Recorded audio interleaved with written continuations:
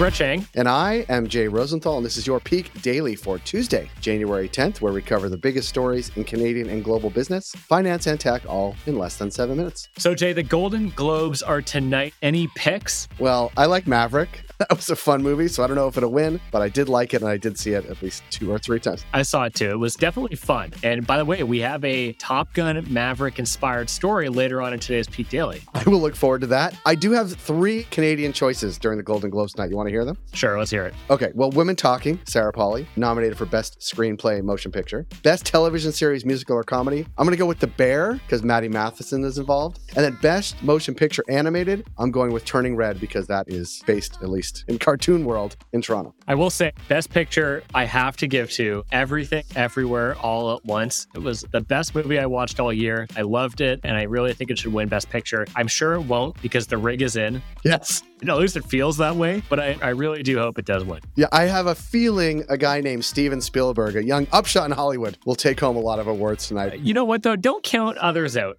Sometimes a dark horse can emerge. Sure, we'll see. We'll talk about it tomorrow. Brett, aside from Steven Spielberg cleaning up tonight, probably, what do we have for Peak Pals today? For our first story, fine dining is under fire. For our second story, Stats Canada is tracking gig work. And for our last story, Canada is buying 5th-generation fighter jets, Jay. Great. Speaking of Maverick. For our first story, if paying upwards of $670 to eat reindeer brain custard at the world's best restaurant is on your bucket list, you have until 2024 to secure a reservation, so start calling in your favors now. Brett, that's never going to be on my list, but there are foodies that listen to this Peak podcast. What's going on here? Well, Jay, I'd prefer a nice steak, maybe even at the Keg. But here's what's happening. Noma, the Danish restaurant that's topped the 50 best restaurants in the world, list a record 5 breaking times, will give up on its regular dining services next year and convert into a full-time food lab aimed at developing e-commerce offerings. So that reservation I have for 2025 is no good. Is that what you're telling me? Yeah, no way. Okay. Well, this is important because Noma's closure is a bad omen for the world of fine dining. Owner, head chef Rene Redzepi pioneered the modern model of restaurants, which is wildly popular and innovative, but also expensive to operate, which inspired legions of imitators in the process. Now, Redzepi claims running a restaurant this way is quote-unquote financially and emotionally unsustainable. Jay, speaking of movies, I don't know if you've seen The Menu. This really does kind of sound a lot like what was going on there. I don't want to spoil it. Despite the pricey meals, ample government support, and its general cultural cachet, Noma lost money in 2021 due to high labor and ingredient costs. Redzepi's not alone in sounding the alarm bell. Just last week, Manresa, another 3 Michelin-starred restaurant in California, closed its doors with its owner chef citing similar reasons. Now to zoom out.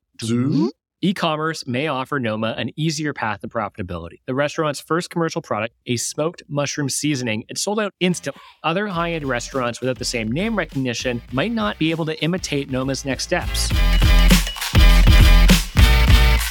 For our second story, and with basically a rite of passage for any sector of the economy looking to be taken seriously, Stats Canada is now officially tracking the hard data around gig work. Here's what's driving the news. For the first time, StatsCan's monthly labor survey has given us a glimpse into the workings of the gig economy, highlighting that men and newcomers typically turn to delivery and rideshare driving for gig work, while more women make content. Right, so men represented 73% of food delivery and rideshare workers. Meanwhile, women represented 58% of people who created content, like videos or blogs for money. And here's why it matters. Recession-related job losses and cost-cutting may also lead traditional employers to hire contract or part-time labor instead of offering permanent positions. About 13% of Canadians report taking on some form of gig work, which typically becomes more popular during tough economic times as work options become fewer and farther between. But according to economists, Canada's shockingly strong labor market may stop the usual trend from playing out during the next downturn. Plus, very few large employers are actually utilizing the gig economy. Deloitte's Future of Work lead partner told the HR Reporter.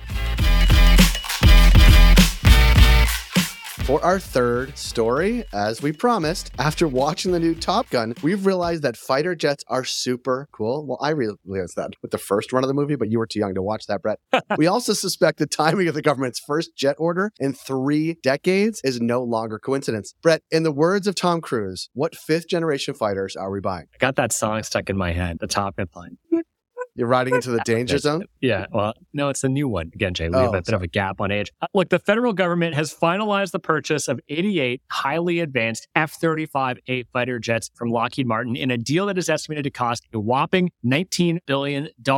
Canada will purchase the jets in sets of 16, gradually replacing the Air Force's out Boeing CF-18 Hornets until they are phased out completely in 2032. The feds were originally opposed to buying the F-35As due to the high costs, obviously, but changed their tune after Lockheed offered the best deal compared to other military jet makers Saab and Boeing. And here's why it matters. Spending big on new jets signals an increased desire to gird up military capabilities in the face of rising tensions with China and potential Russian interference in the Arctic Circle. Now, Canada's defense minister says those obligations are important in the current global environment. We must be there for our partners, for our multilateral alliances. Yes, but by some standards, Canada is still chronically underinvesting in defense. In 2006, NATO pushed the member nations to commit 2% of their GDP to defense spending, a target that Canada has never met and that is not likely to track and meet anytime soon.